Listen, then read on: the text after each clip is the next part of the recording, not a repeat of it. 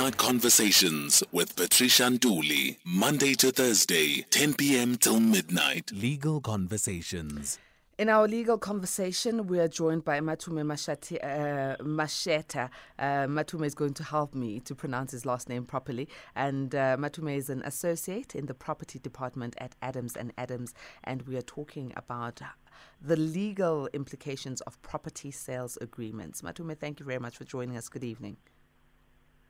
Good evening to you, Patricia, and the listeners of SAFM. Help me with the pronunciation of your last name. It's Matsheta. It's a Pedi name from the far north of Limpopo.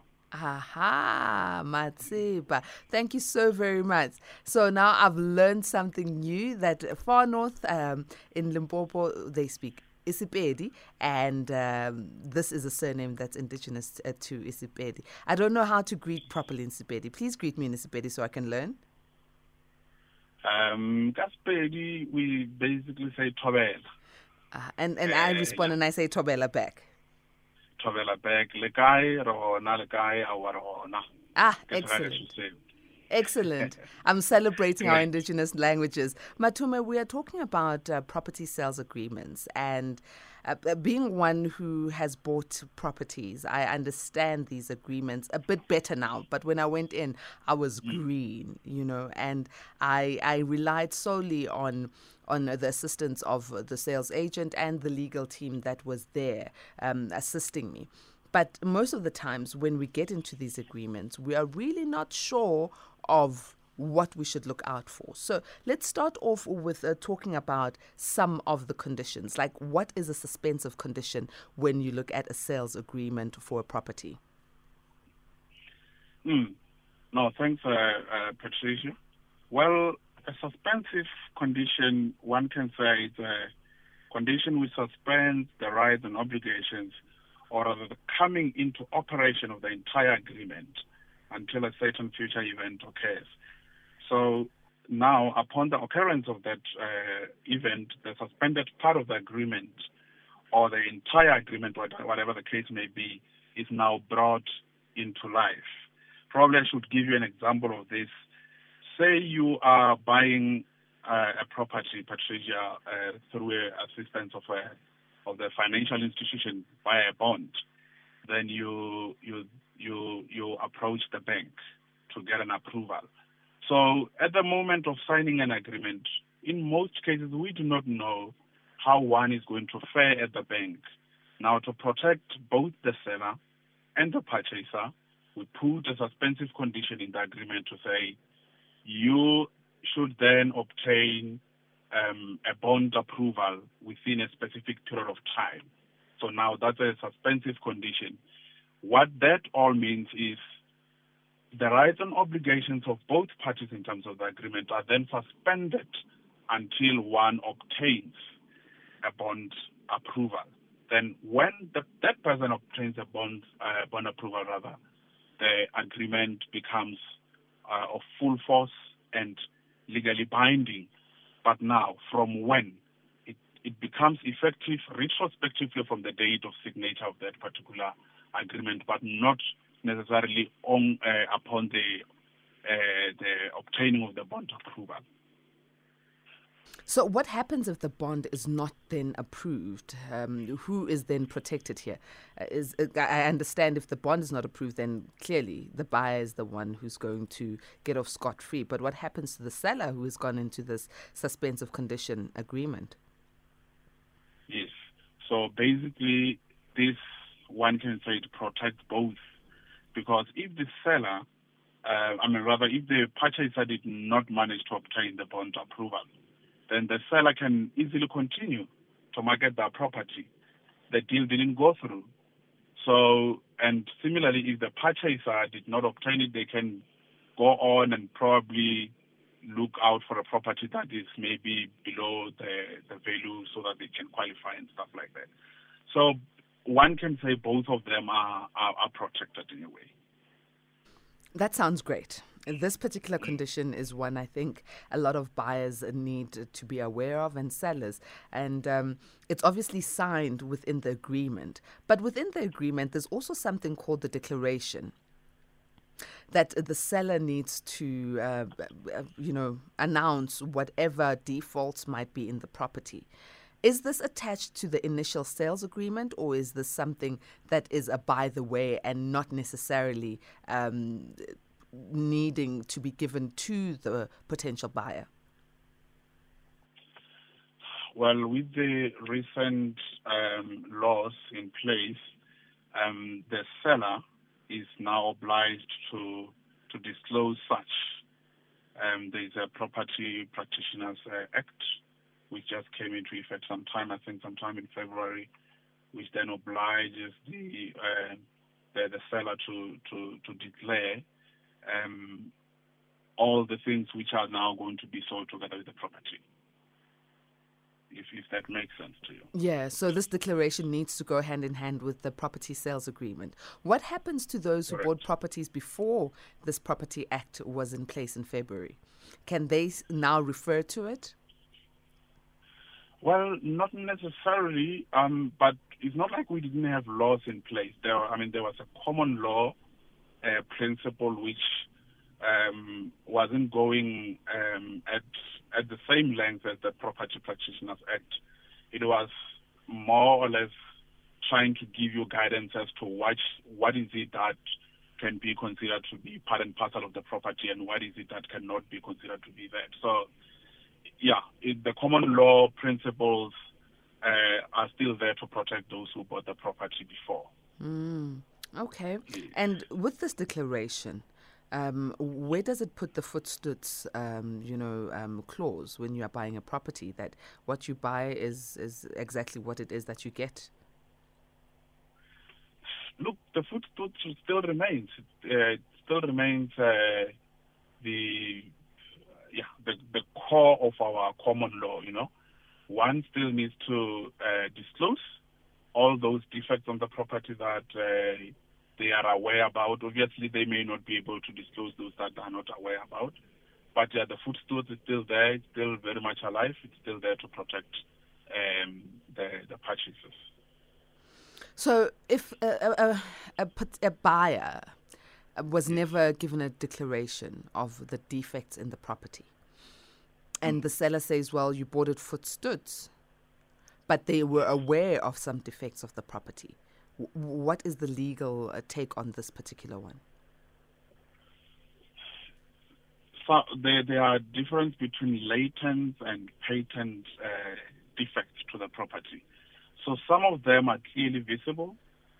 One can spot them from a difference. So we then assume that there was no way that the seller was not aware of those particular defects.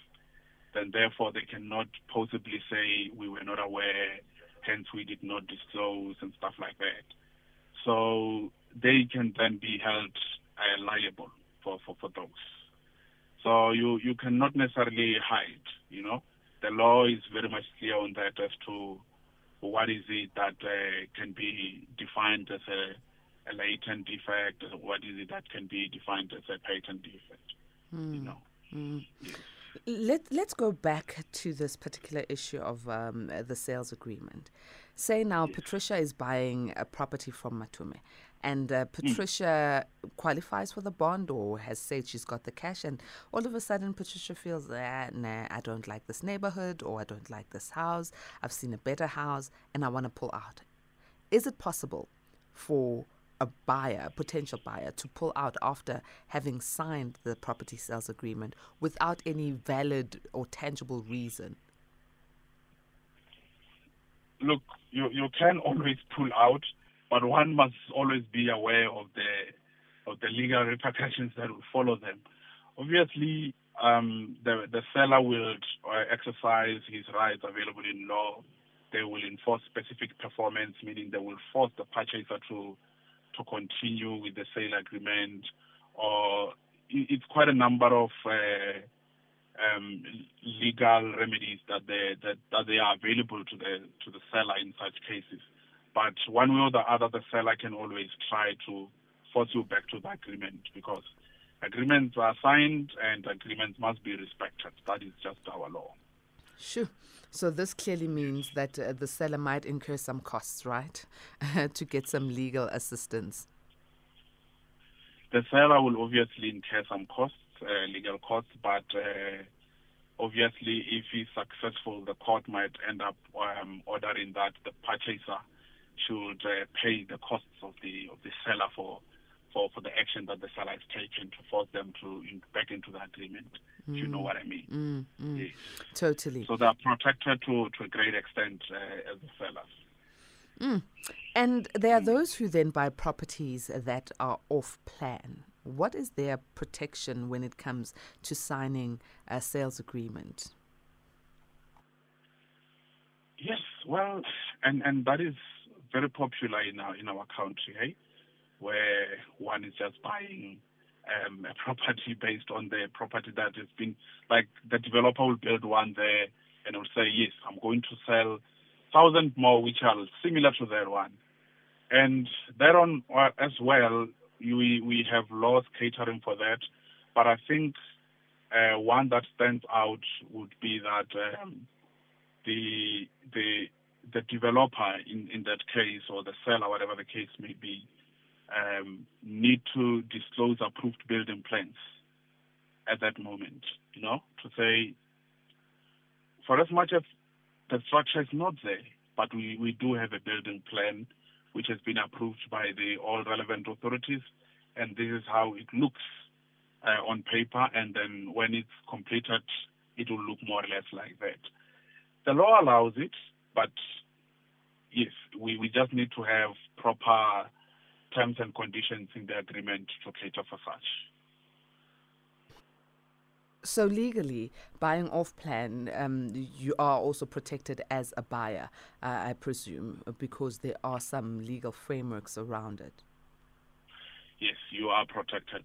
But once again, Patricia, people must always be careful to always seek legal advice when coming to that, It wouldn't hurt to pass that agreement via a property law specialist or property lawyer, so to say, check this thing for me to see if it's legally compliant, so that you are fully protected, because you might find out quite later that you are not necessarily fully protected as per the terms and conditions of that of an agreement. All right. Let's now talk about those who are buying cash from a seller. And it happens a lot in our rural areas and in our peri-urban areas, our townships, where people are selling their properties and they're selling them as the seller to a potential buyer, and they're seeking cash. But what sort of agreements should be there? And who would then incur the costs for a property sales agreement? Sometimes there aren't any, it's just a gentleman's handshake. Ooh. It shouldn't be a gentleman's handshake, eh? But it happens. Well, it happens because our people are not, unfortunately, well informed. What I can say is to South Africans, our law is very clear. If you are to purchase a land or to sell a land, such an agreement shouldn't be verbal. It must be reduced in writing. It must have clear terms and conditions. So now, in your case where there is a cash transaction, it will record that, and all terms and conditions which relate to a cash transaction should be in place. But one important condition there should be that particular money would not be given to the seller unless the seller has paid the money, has transferred rather the property to the purchaser, because that would be an exchange of value whereby the seller, now the purchaser gives the value, but the seller does not in return give him the value that is due to him, which is the property. And such things will need a conveyancer, But as you rightfully pointed out, people in our townships, rural areas, some of them are not privy to these things, where they know that they need to involve a conveyancer to take charge of such processes, But it's important to always involve a conveyancer, especially in cash transactions. And one thing that I will alert people is, if you are buying anything cash, because we don't have the privilege of bond attorneys being involved to sort of put another pair of eyes on the transaction or deal with the transaction concurrently with the transferring attorneys. So it is always important, Patricia and the listeners, to somehow pass the deal through an independent conveyancer, because people defraud our people out there, you know. They take cash and the next thing they are nowhere to be found. But if you pass such deal through a person who's dealing with these things from time to time, they will be in a position to somehow look at it and ensure that it is somehow to a great extent being done legally, and you are protected. You don't lose your money. But what happens if someone has had the experience of losing their money? Who can they run to? It depends how they lost their money. I would give you scenarios. Some people lose money because maybe whoever claimed to be the seller is not the owner of the property. Whoever claimed to be the lawyer is not even a lawyer. Then in such a case, who do you run to? The best you can do is maybe to go to court and sue those people to recover your money. But say in instances where the person who claimed to be the owner is indeed the owner, or the person who ought to have transferred the property to you is indeed the owner of the property. The person who was tasked with the job of transferring that property, in this case a conveyancer, is indeed a conveyancer registered with the Legal Practice Council. Then in such a case, you've got two remedies. You can then approach the court and seek a remedy that the court should give an order to force the seller to transfer the property to you as the purchaser. That is number one. Whoever didn't do the job as the conveyancer somehow vanished with the money, you can approach the Legal Practice Council so that they can properly deal with that person with their internal processes. Obviously, if the person has the license to practice, they will lose their license and all that. Any legal practitioner would know that it's not a safe thing to do. So, yeah, going to the Legal Practice Council might help. Thank you so very much for shedding light on this, Matome. Please do give us contact details for Adams and Adams should our A-teamers require some legal assistance. All right. My email is matome .matsheta @adams.africa. My telephone number is 012 432 6446. Matome Raleboha, thank you very much for joining us. Patricia, go leboga nna ke leboga gape le batheletši ba SAFM.